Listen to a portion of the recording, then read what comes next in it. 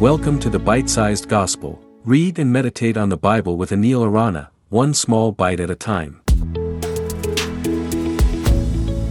Hello and welcome to the Bite-Sized Gospel with Anil Arana. Today we will reflect on Matthew 8:14-16.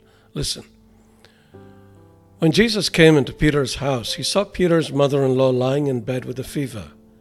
He touched her hand, and the fever left her, and she got up and began to wait on him.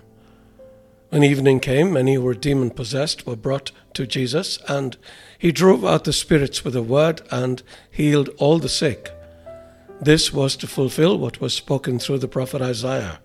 He took up our infirmities and bore our diseases.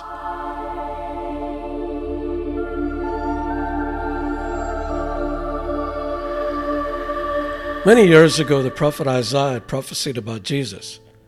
Among the several things he said this: "Surely he took up our pain and bore our suffering, yet we considered him punished by God, stricken by him and afflicted.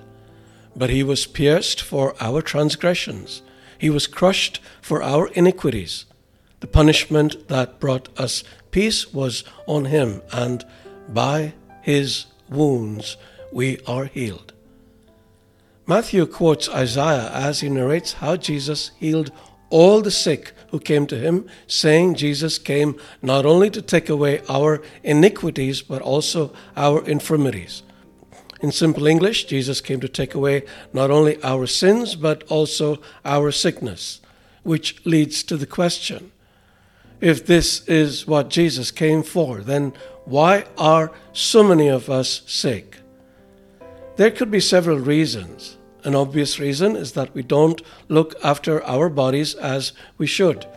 We have poor eating habits with little exercise, and sickness is one of the consequences we face. What's the remedy? We should look after our bodies better. They are, after all, temples of the Holy Spirit.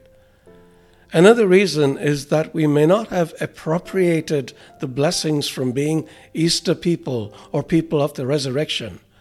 Baptized Christians are those who are crucified with Christ and buried with him only to rise again to new life with him. In simple words, Christians who are born again.